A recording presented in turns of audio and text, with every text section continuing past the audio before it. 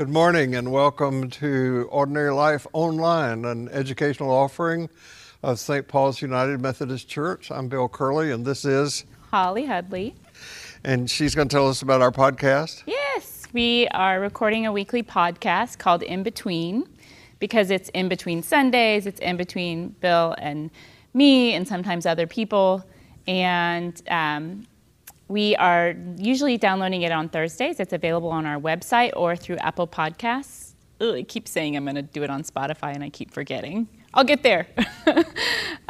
So please join us. It's a fun time. It is a fun time. And it's also in between a world order that we thought we knew and one that is yet to be. The no longer and the not yet. We are really in between. We're going to talk about some of that today. Yeah. Okay, so those of you who get the Chimes, the online electronic newsletter from St. Paul's, notice that there was a big ad in the Chimes this week for the upcoming Michael Morwood webinar, which is going to be on Thursday, August the 27th from 7 until 9. Well, ish. We don't know. Some. I thought I was supposed to fill in the morning time blank. for him over there, so we won't know. And so immediately, I've gotten a lot of emails from people who said they went to the Ordinary Life webpage to register and couldn't. And so we will have the registration process online by Wednesday. Yes, we're going to do some troubleshooting this Monday and then have the link up on Wednesday so that Because you guys we've can never register. done this before. We've never had a webinar with someone in Australia before. Right. Yeah.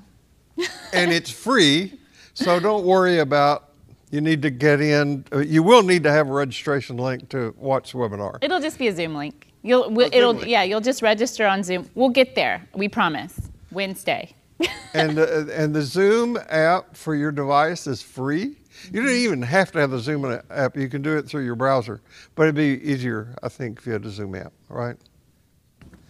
And then in October, we're having Dr. Jackie Lewis, and I really encourage you to go to Collegiate Middle Church in Manhattan and look at what that church is doing and look at the anti-racist education program that Jackie Lewis does there. She's going to be here. I heard her speak at a Richard Rohr conference 2 years ago now, and I, like with Ilia Delio and a lot of the other people that I have met there, I just got smitten with her. Yeah. She's amazing. Yeah. And some of our Ordinary Life people went to a conference somewhere in North Carolina and heard her. Mm-hmm. And when I talked to Jackie on the phone the other day, I said, by the way, they mentioned that you have music with your program, and she said, oh, yes, I have an album.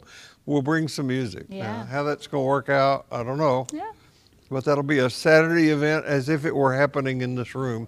And I'm really looking forward to that. Mm-hmm. Anything else we need to announce? Money? So, yes, sure. If you are inclined to make donations to Ordinary Life, but since we're not in person and can't pass the bowl, you can do it online. On our website is a donate button, and you click it. It takes you to the St. Paul's website where you are led to a form, and just in the memo you can put Ordinary Life, and it'll go to our account, which all of that money goes towards nonprofits in the Houston area and to our speakers.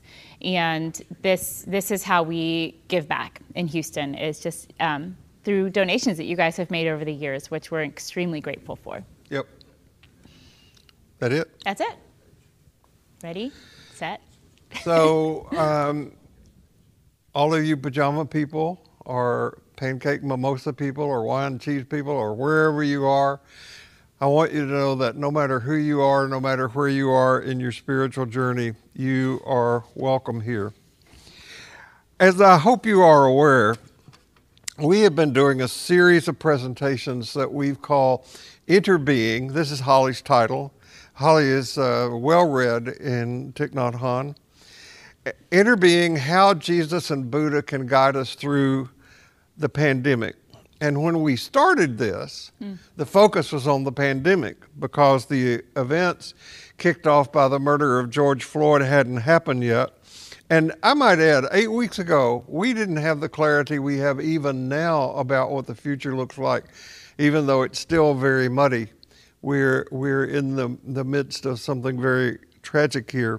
But at least for 8 weeks now, we have focused specifically on the teachings of Buddha, specifically found in what's called the Eightfold Path of Buddhism. And today we're bringing that series to a close.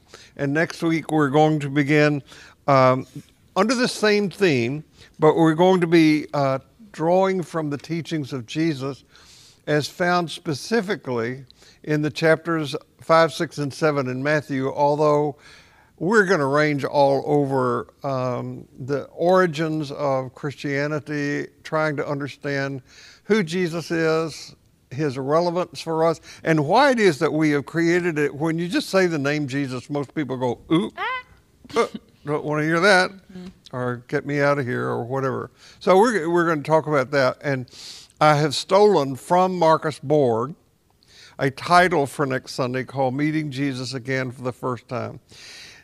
So Borg's books, Borg died 3 years ago now, but he and John Dominic Crossan are probably the living, the authorities on Jesus in the English-speaking world. And Borg has a book on Jesus, The Heart of Christianity, which is very good to read, and he also has that book, Meeting Jesus Again for the First Time. So I stole that from him. Today we're calling this last talk on the Eightfold Path the spiritual dark matter that holds it all together. The eighth of the Eightfold Path is called right concentration. Now, I would review very briefly that the Eightfold Path consists of these 8 things, and the top 2, right understanding and thought, are things that emphasize wisdom teachings. The next 4, speech, action, livelihood, and next 3, represent morality teachings, and then the next 3 represent concentration or mental discipline trainings that are necessary. And right concentration is about how we use the mind and the brain to apprehend and then to express matters of the spirit. And I'll have to say that this particular topic has been a primary preoccupation of mine since I was 12 or 13 years old. Seriously. If I had looked back on my life as a kid and seeing that this 12-year-old boy was reading books on peace of mind and so forth, I would think, we got to get that family into therapy. Would you say, here's a Superman comic, baby? Yeah, here's a comic book. Yeah. Read that. Yeah. But as I have grown over the years, both in information and knowledge about matters of the mind, what I have, and I hope I have gained some wisdom and understanding as well, what I've grown to know is that the more we know that we don't know about how the brain, how the mind functions, how it works. It is as complicated as the cosmos, if not more so. And I know, because of my training in psychology and my experience with Jungian analysis, that all of us, in the process, as we put it, of growing up, we've developed defenses with which to deal with the world as we perceive it and experience it. And we do not, without much hard work, see the world as it is. And that, I think, is what right concentration is all about. We are all trapped by our personality. Now, if you think what I just said, doesn't apply to you, that's an indication that you're really trapped. We're all trapped. Last week, I told the Sufi story about the man who was in prison and who found freedom by accepting a gift of a prayer rug from his wife and doing the work that he needed to be free of prison. The Sufi teaching story is a parable. The woman in the story is Sophia, or wisdom. Wisdom is Sophia is a word that Jesus used for God. The man had to make friends of the shadow aspects of his personality to experience some sort of integration so that he could step into freedom. By the way, what's true for that individual What's true for me as an individual and true for you as an individual is also true for social groups, families. It's true for cultures. It's true for countries. We have had 200 years plus of cultural idolatry in this country, where we have been taught to believe that our country fell straight from heaven and that we are God's chosen people, and that if everybody did it just like we did, the world would be fine. Look at how we're handling COVID to see about that. We've become like a third world country. The woman in this story, as I said, represents wisdom. That's in the Jewish tradition. And as I said last week, finding this freedom doesn't come easy, and it is not something that is accomplished once and for all. It's like peeling the layers of an onion, or as Holly put it earlier when we started talking about the Eightfold Path, it's like ascending and descending a spiral staircase at the same time. Well, I got that from you. Which is a really paradoxical, which is what non-dual mind is all about getting into that paradoxical thing. So freedom is not something we accomplish once and for all. I am not familiar with all the world's religions, but the ones I am familiar with all have some teachings about how we fall away from our essential selves, our true essence, and when we do that, we then develop the capacity to do things to ourselves and to others that can become really horrible things. We can become hard and cynical at seeing others as objects to be defended against, or as things to be used for our own gratification. And we frequently, great metaphor of Jesus, used over and over, we frequently fall asleep to our true nature, and we have to be involved in the work to wake up. I used last week the metaphor of a wave, which I got from Thich Nhat Hanh. A wave has no individual existence. It comes into existence from the ocean and passes back into the ocean. So right concentration is about developing the ability to bring more and more of our awareness, not only to the reality of the self, but also to the essence in which we live and move and have our being. We still function in the world as individual waves, but with an ever-growing awareness of our connection to sacred mystery. We become aware that we are part of the mystery and that the mystery is both around and within us. Does that make sense? Mm-hmm. Okay. Yes. Hafiz has a wonderful line. I am a hole in the flute that Christ's breath moves through. Listen to this music. I think Jim Finley, whom I will quote later today at length, says, God is the singer, we are the song. We are the thought God is having. Now, I hope you understand that's really metaphorical, poetic language. Don't take it literally, but it's just true. Our task is to stay open to this identity. So when we get to talking about the teachings of Jesus next week, one of the things that we're going to pay attention to is how can we live in the world as it is, with the various roles that we have to play in the world to have a life, have a living, to have a family, to provide for ourselves and others. How can we live in the world without losing our identity as God's thought at the same time? In their book on the Enneagram, Riso and Hudson say, it is though we were given a mansion to live in with rich furnishings and beautifully kept grounds, but we have confined ourselves to a small dark closet in the basement. Most of us have forgotten that the rest of the mansion even exists or that we are its owner. So we fall asleep to ourselves, and undertaking any of the practices that would be included in right concentration will show you how much we are preoccupied with thoughts and worries and mental pictures of all sorts. We are seldom present to our immediate experience. One of the ways to describe Buddhism is that it is focused on helping people be free from cravings and aversions. And of course, you can't be free from something unless you first notice how trapped you are by it. One of my favorite quotes by Karl Carl Jung is the privilege of a lifetime is to become who you truly are. So our personality sets up defenses, but it also frees us. It's a tool Yeah. Yeah. that can be used to trap or to set us free. You're just saying Thomas about that. Yeah. My favorite. Maybe I should do something on Thomas Yeah, someday. I've heard that's a good one.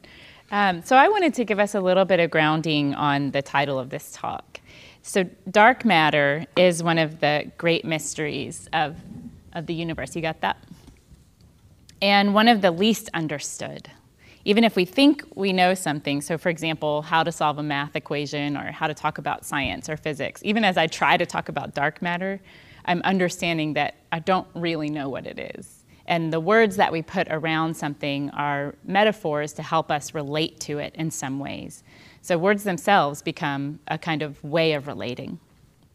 David Abrams said of words that it's no more true that we speak than that the animate world speaks within us. What we speak and how we speak has an impact on all of that. So similarly, we only know dark matter by its impact on things it interacts with. It speaks through visible matter. Turns out that only 68%, roughly, this is not only, 68% of the universe is dark energy and 27% more is considered dark matter. So the rest, which leaves us 5%, is normal matter. We can see 5% of the known universe. That's amazing. I know, which makes it like, why is that called normal matter? Right? Why is dark matter and dark energy not what we consider normal? Because we can't see it. And so this is it's not easy to call it normal because of that. So in some ways, it's easier to talk about what dark matter isn't than what it is. It isn't in the form of a star. It isn't a black cloud. It is not antimatter. It is not a black hole. It is not evil, despite the name dark matter. It's just not visible to us. It's okay to just go to the next one. So there's a really cool thing about our bodies and their relationship to the world around us. Our bodies are essentially reciprocal mirrors of the cosmos. Like the planet, for example, our bodies are made up of 70% water, and a single cell dividing resembles the birth of a star. I can really, really geek out on these things, so I'll spare you because I can keep going. But, sorry. I'm on my wrong page. But anyways, suffice to say that what I have read as an explanation of dark matter is that it's called the stuff that keeps the universe from flying apart. We have something like this in our bodies that can't be seen very well and we don't know very much about, but we know it's there because of the way it acts upon us. It has, of course, always been there, but scientists are only just discovering how it works and what it is, and they're calling it the interstitium. This is a microscopic picture of what the interstitium is. It's a fluid-filled network that works between our body spaces, between our organs, muscles, cells. Essentially, it keeps us from flying apart, like dark matter. Inside of our body is this entire universe held together by a mysterious substance that scientists are only just starting to get a clearer picture of. So what does any of this have to do with right concentration or the Eightfold Path? I want to offer that these teachings, and later as we get into the teachings of Jesus, can keep us from flying apart. In this particular time, I am going to guess, or maybe I'm projecting here, but I think most of us have felt maybe 2 or 3 or 20 times like we were wanting to fly apart. It's been, I think, a time full of uncertainty and grief and anxiety and just a lot of not knowing. And exhaustion. Exhaustion for the waiting of what's next, right? I don't think we can return to normal, but I think we can create a new normal. So for me, that day, that feeling of flying apart came acutely the day I saw the footage of Ahmaud Arbery and then George Floyd being murdered. I saw those two on the same day or within 24 hours of each other. I was angry and sad, and I didn't want to engage at that time with even my closest friends. Like, we were getting a lot of texts, and I didn't even want to engage. Alongside their deaths came a flurry of other videos of Black bodies being killed or mistreated.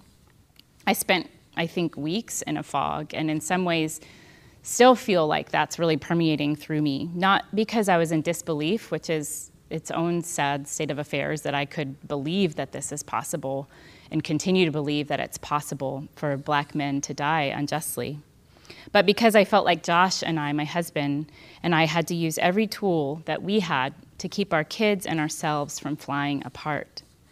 We had to have our own big feelings and trying to assure our boys that they are beautiful and safe and loved.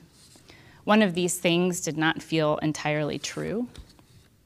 But how, as a parent, do we help our kid feel free and easy in their body when the world is pressing in on bodies that look like theirs?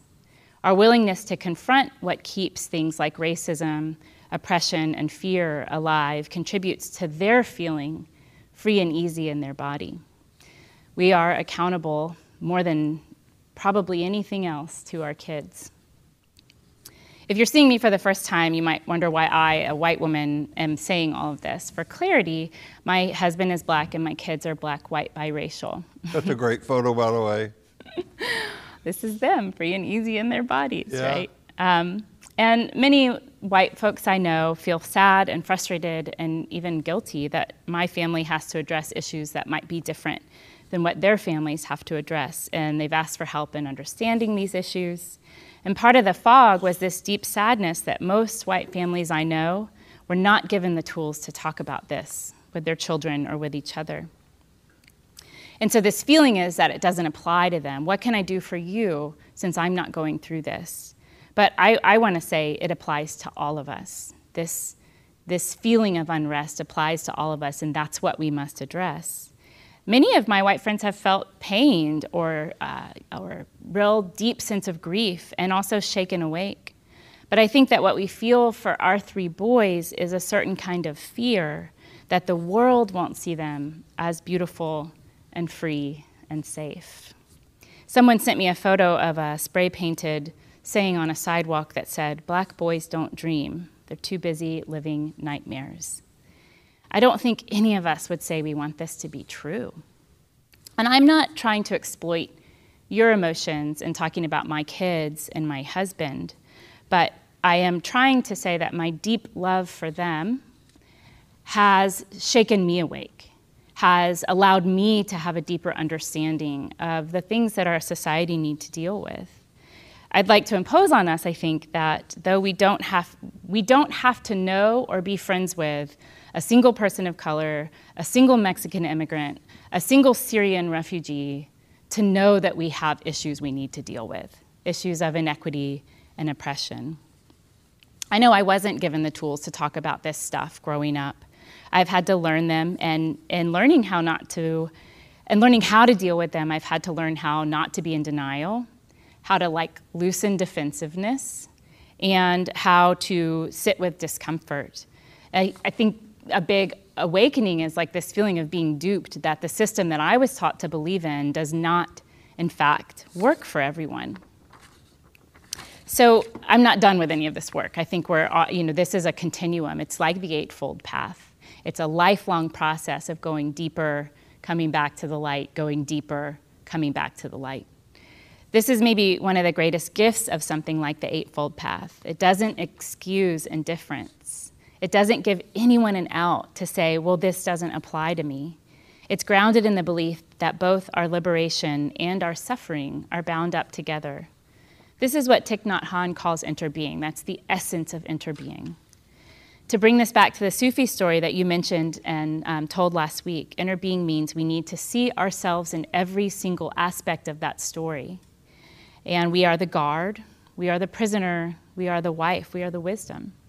We need to see ourselves, to bring it to this moment, in George Floyd, and as hard as it is, in Derek Chauvin. And how we might have looked the other way as systems arose around us that didn't support everyone. We need to see ourselves as the young woman who took the video of George Floyd's death and called over and over and over again for these 4 cops to stop.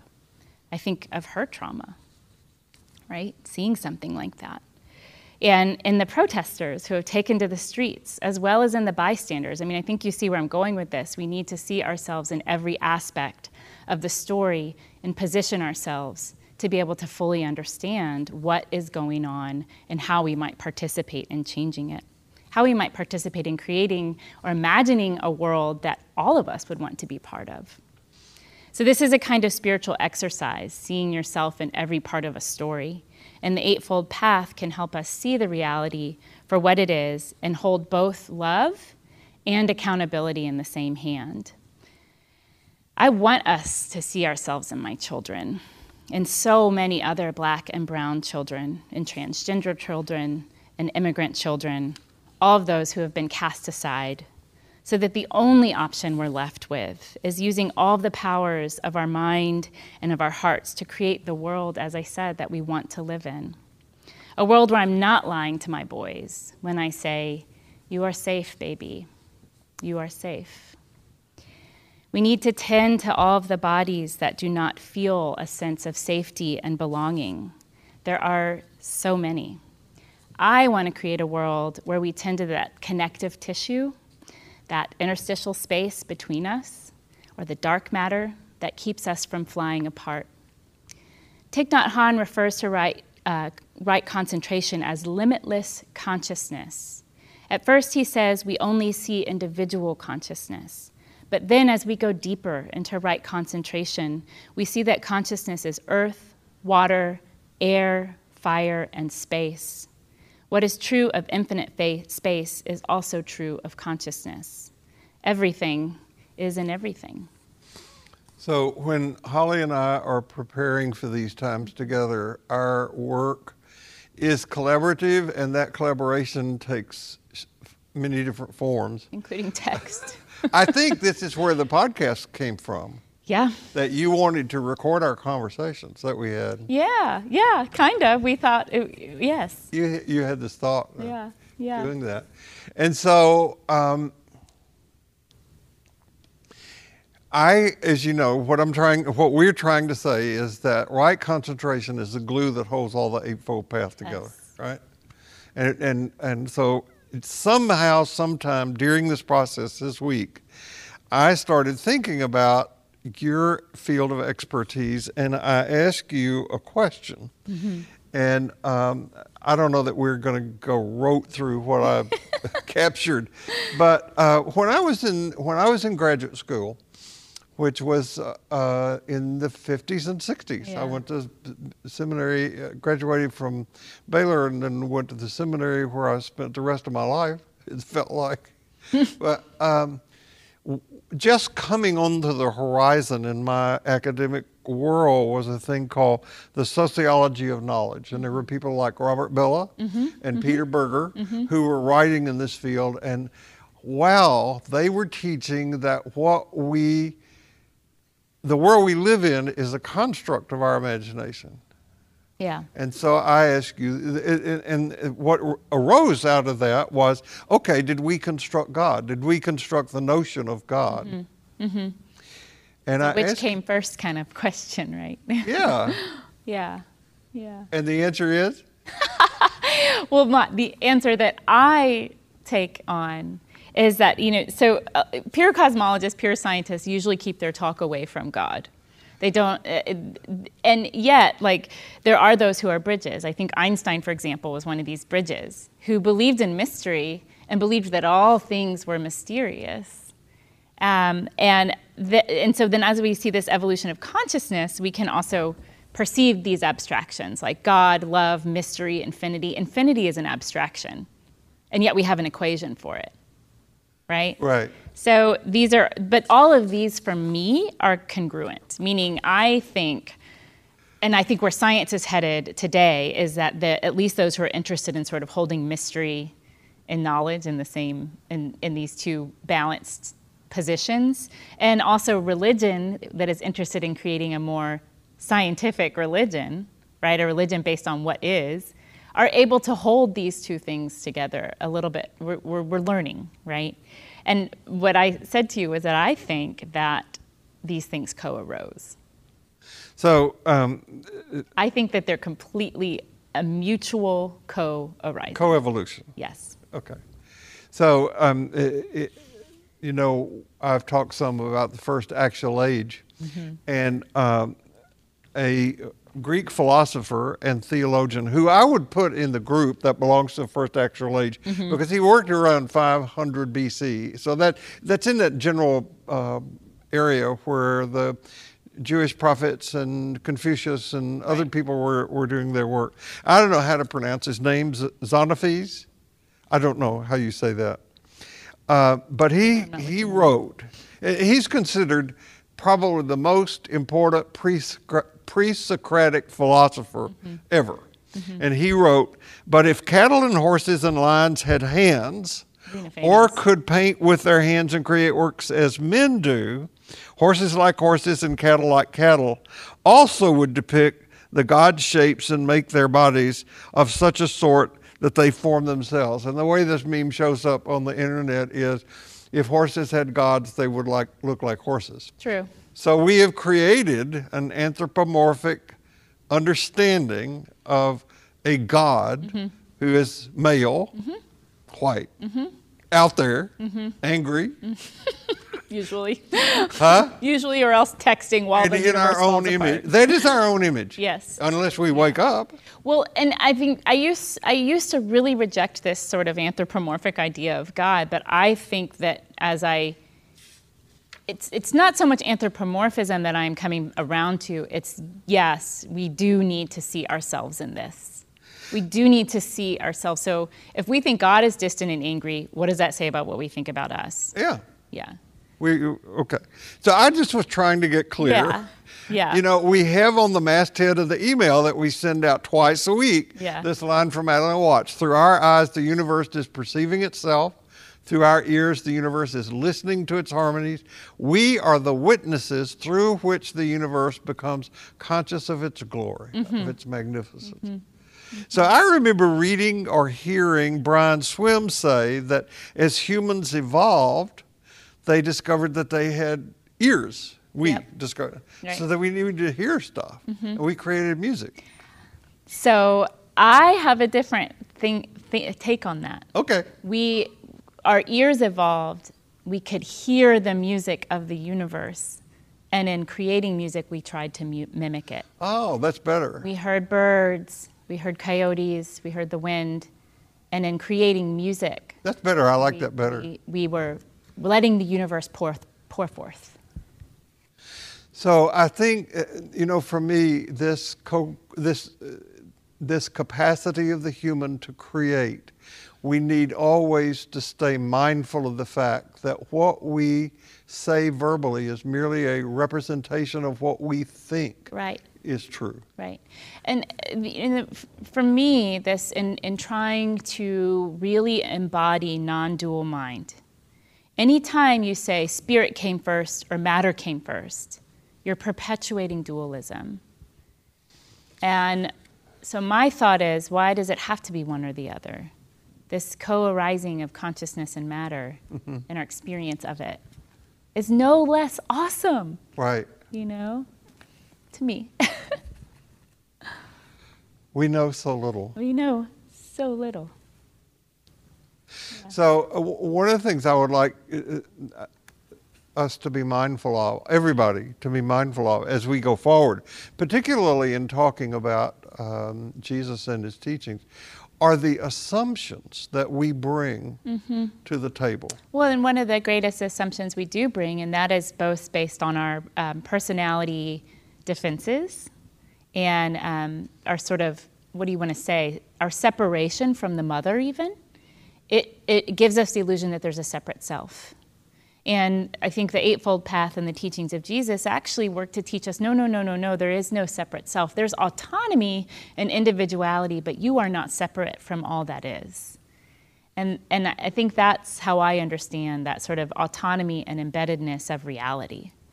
You have Bill, I have Holly, but we are embedded in the same reality. And I'm going to say that almost all the problems that we have come from the notion, come from a belief of separate self. Yeah. All of them. Right.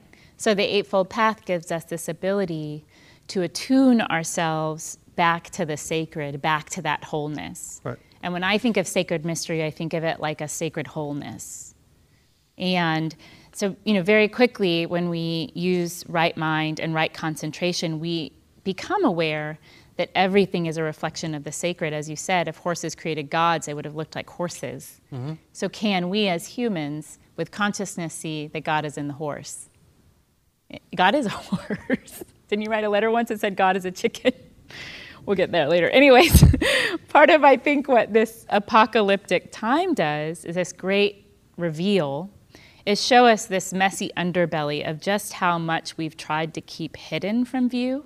The poor, the undocumented, those without adequate health care, housing, education, how harmful racism is. And with this reveal happening, it's all bubbling up to the surface and forcing us to recognize that we're both part of the problem and part of the solution. If we listen, if we really tune our ears to the music of these raised voices, to mothers' tears, of a planet hurting, I think we can hear the beauty in the broken.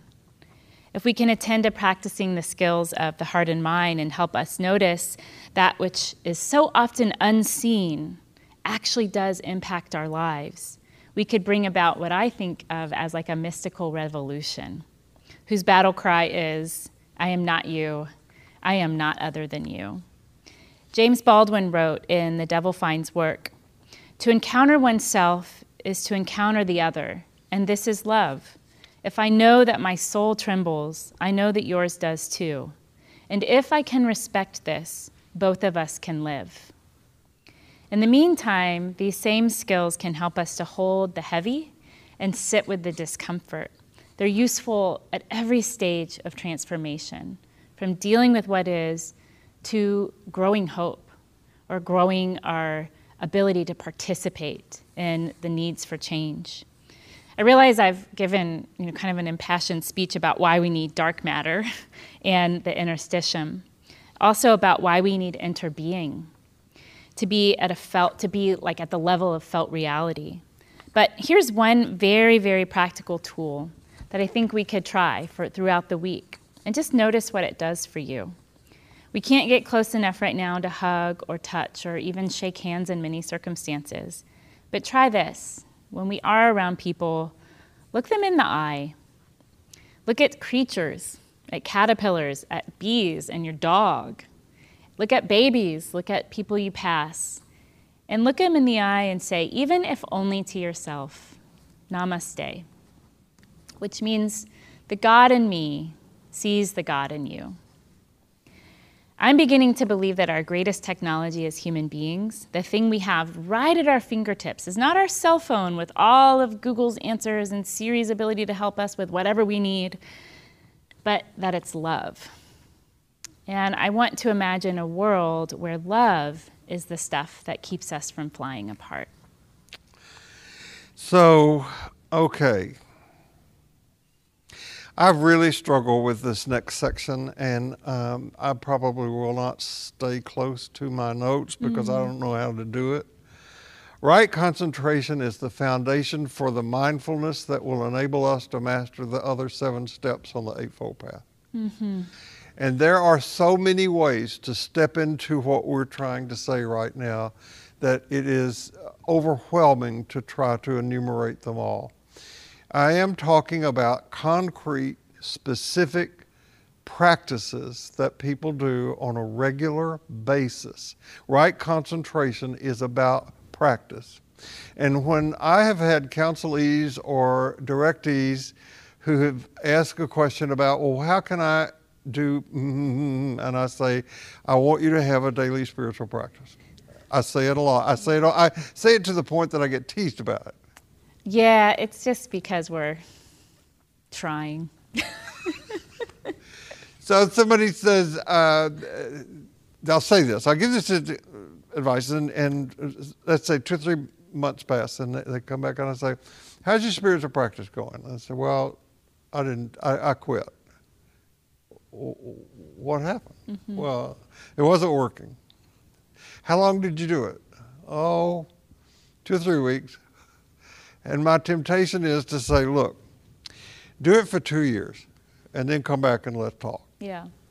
You got to do it every day, Yeah. The way that I sort of imagine a spiritual practice that we sort of separate time out from, which sounds counterintuitive to non-duality, but the reason that separating the time is important is so that our spiritual practice eventually becomes infused with our daily life. That life becomes our practice. That is exactly well put. Yeah. That's well put. So practice can take many different shapes and forms, but you can't. Let's make it analogous to dental hygiene. I brush my teeth once a year. Just kidding. But Guy goes to the dentist and the dentist says, do you floss? And he says, yes, I floss religiously every Easter and Christmas. Yeah. Yeah. Yeah. You have to floss every day. Right. You have to. Or if you want to keep your body in good physical shape, you have to get your body into some physical activity and nutritious eating program. Which is what the Buddha and Jesus both learned in their time away. I can't not tend to my body. We have to attend to our physicality. That's why we can't separate spirit and matter. The matter needs attention as much as the soul. You know, I talked at length in here last year or whenever it was about Bruce Chilton's book called Rabbi Jesus. And it's probably the best account of an active imagination understanding based on his scholarship. He's a member of the Jesus Seminar. And based on his scholarship of how this human being, Jesus, got born into the world, how he grew, the family, the socioeconomic circumstance in which he grew, left home at about 12 or 13, got into John the Baptist's enclave, stayed with him for years, and they developed these mystical ritual practices. And if you read the New Testament, which is not a biography of Jesus, but I mean, if you read the Jesus narratives, just pay attention to how much time he spent in prayer, his advice about praying, and his reliance on sacred mystery. It's staggering. He spent a lot of time having a spiritual practice. And then he went and raised hell. I mean, you know, he turned He got in good trouble. He got in good trouble like that. So John Lewis. I want to encourage you to have a daily practice and train your mind to be less reactive. Now, there are so many books on this. You could go to a bookstore, you could look on Amazon, books about meditation or having a spiritual practice. I want to say a few things about practicality. Do it once a day, twice a day if you can. Start with a short period of time, maybe 10 or 15 minutes a day, gradually increase it. I find it's helpful to me to have a place, and I've varied that over the years where I do that. Posture, don't worry about that. Work about what keeps you awake and do what works best. And if you don't like to sit, don't sit, walk. Have a walking meditation. Thich Nhat Hanh has a great piece in his book about pieces every step about walking meditation. Difficulties, expect them. It's not easy work, right? Concentration. And probably the most helpful form of meditation practice, it's the largest meditation movement in the world, called insight meditation or Vipassana meditation, is a meditation that helps people learn simply to stay. That's what Pema Chodron says. You say to yourself over and over, just stay, and pay attention to your breath or to counting, pay attention to the thoughts that come and go, but learn to become observer to your own process, to know what shows up and to deal with it and not be reactive. I love Thich Nhat Hanh's line that when anger shows up, he says, open the door and let anger in and say, come in and have a seat by me, I'll take good care of you. and to be non-reactive that way. Why are you here? We began our class last week with those questions. Why are we here? Why are we doing this? And we are doing this for the liberation of all that is and all who are. Another resource for this is go back to the Strong book, 12 Steps to a Compassionate Life. Read the chapter on praying the four immeasurables. It's a great spiritual practice to undertake. And to build on what Holly was saying, when you see people on the street, you don't have to say anything out loud, but just pick somebody and say, may you be filled with loving kindness and compassion. May you be well. May you be peaceful and at ease. I was going to show the tree of contemplative practices, just but at that it went moment, away. We lost Okay, we'll get there. Yeah. So You when have to wear a mask. yeah, one of the the tree of contemplative practices we'll definitely include in our maybe we'll put as the picture to release this podcast. But there's just so many practices between walking, writing, art making, reading, being in presence to something else or someone else. I have found that one of the greatest gifts of, as Pema Chodron says, just letting things in, is an ability to deal with conflict, which, like, nobody really likes conflict, right? Nobody likes getting in a fight with their spouse or yelling at their children, which I never do. But but staying with what is keeps us in the room when things get hard. Mm-hmm. And we're in a hard time right now. So I think tending to that spiritual practice is inviting yourself to stay in the room with the difficulty of what is.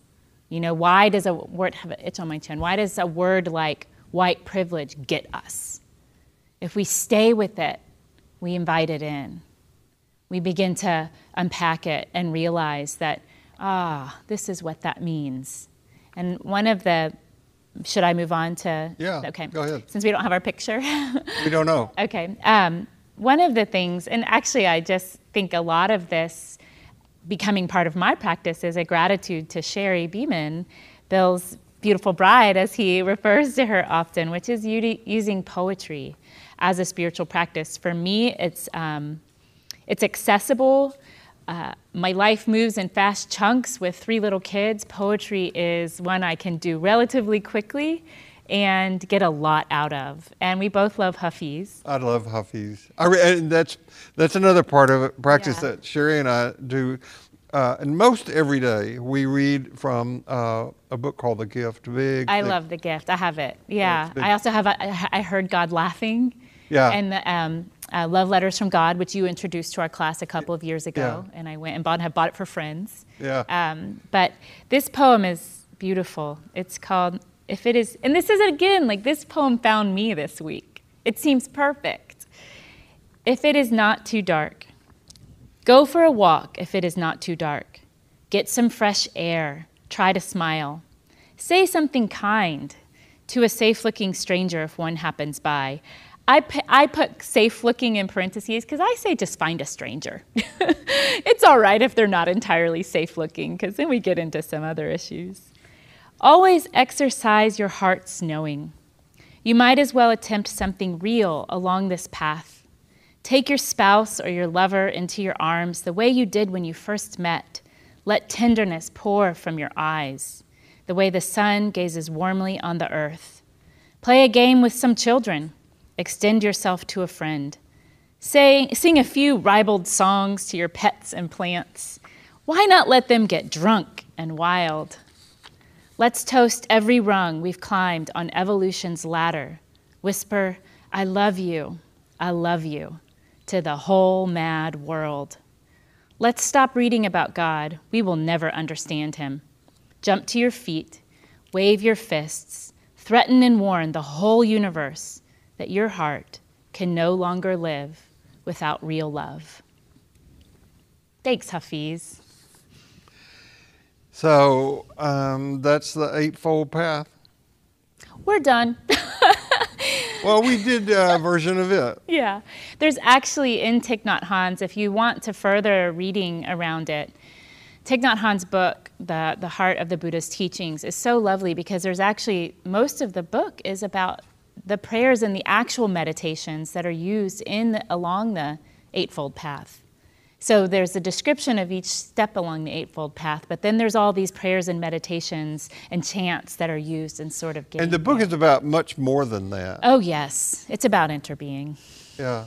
And this is just a strategy. I think that that's certainly not the first book of Thich Nhat Hanh's that I read. I think it may be his best. I don't know. What do you think? I really like it. I also really like Interbeing, which is a smaller volume, but solely about this. I think the first of his I read was Peace is Every Step, and that was good. Oh, we seem to have lost our technical part. That's all right. So I just want to close this part of this 8-week series on how Buddha and Jesus can help us navigate the pandemic by saying that we want these teachings to be relevant and applicable in light not only of the pandemic, but also how we deal with systemic racism in this country. And one of the things that's been revealed to us in this time, and it's why doing this rethinking is so relevant. Now we're going to rethink Jesus in this when we come up next, in light of this particular thing. Yeah. Because what this pandemic and what the revelation of the systemic racism has uncovered is what people who have been oppressed and marginalized have known all along. And that is that the injustice, they've known about the injustice and unsustainability of the old order. So we're in a time when something new is being born. I've never done what you women can do, Given birth, given birth. it's a great metaphor, It and hurts. only half of the population can do it. It And hurts. it hurts like hell. Yes. So they don't call it labor pains for nothing. And we're giving birth to something new. It's an induction into the kind of reality that parenting is. And parenting is a metaphor for how to grapple with pain and deep love at the same time, I think. So all of this week, past week, Richard Rohr's daily meditations has been about mystics and mysticisms. And as Holly just demonstrated, poets are mystics. And not all poets are mystics, but many of them are. And Alfred Tennyson wrote a poem in which he said, "Our little systems have their day. They have their day and cease to be. They are but broken lights of thee, and thou, O Lord, are more than they." Now, I just read this week from another source, some respected theologian say, the virus is God's way of ending consumerism. It is the end of of the narrative of globalism. Now, I don't believe that theology. I don't have that theology as part of me. I don't think it's accurate. But I do know what that person was trying to say. He was trying to say that our business as usual story, to use Joanna Mays' phrase, is doomed to fail.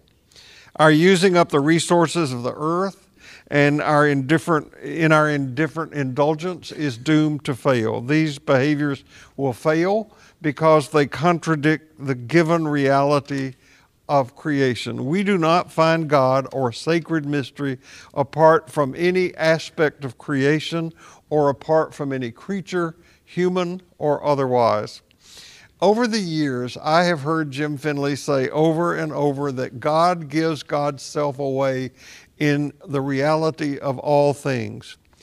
It's our loss, says Finley, that we do not know that we are the generosity of God. Listen to that again. It is our loss that we do not know that we ourselves are the generosity of God. We attended a conference a few years ago where Jim Finley was the featured teacher, and the conference is called Following the Mystics Through the Narrow Gates. And it was a conference that focused on Meister Eckhart, John of the Cross, Teresa of Avila, and you can go to the Center for Action and Contemplation website, go to their bookstore, and you can buy that conference on CDs. I highly recommend it. Jim Finley is a wonderful teacher. And in that course, he used an analogy that I'm going to try to recreate. This is Jim Finley's work. Some of these are my words. He said, imagine that you are standing before a full-length mirror, and imagine that the image of you that you are seeing in the mirror is conscious and that it can think. Now, the image of you has been through a lot of therapy. It's taken a lot of courses on being an insightful image, and it's come to a point in which it informs you that it doesn't need you anymore. And you say to the image, well, you know, this is going to be really hard for you, really rough, because you are an image of me. And so to gently help the image out, you step halfway away from the mirror off to the side, and half of the image disappears, and the image has a panic attack and gets back into therapy and says to the therapist, I'm not real, I'm not real. I was working on my affirmations. I bolstered up my confidence. I don't know where I went. I just buckled. Now, says Finley, the image was real, but it was an image of you. It wasn't real in the way that the image thought it was real. It was real, but it wasn't real without you. It was real as an image of you. You get it? We are an image of sacred mystery, and we are not real without being a reflection of that reality. So right concentration provides the tools we need to stay in touch with our true identity. Buddhism says that who we are is who we are, the self is within us. And Jesus says that who we are is who we are in relationship to that sacred mystery, who is also hidden within. But we wander off the path of knowing this, and it takes effort to get back on the path. Fortunately, there are guides to follow, and the Eightfold Path is one of these. Jesus, whose teachings we will pick up on next week, is another wonderful tool and technique offering us a path to follow. Reclaiming the identity of the true self, who we are in relation to the sacred, can sustain us during this time of pandemic and as we grapple with issues of justice in our culture. Do the work to hang on to that. Or you can simplify it into two sentences. We are who we are in God, no more, no less. Thank you. Yeah. I love doing this with you. Me too. Remember, no matter who you are, no matter where you go this week, watch your step because you carry precious cargo, and we will see you here next Sunday. Be back with Jesus.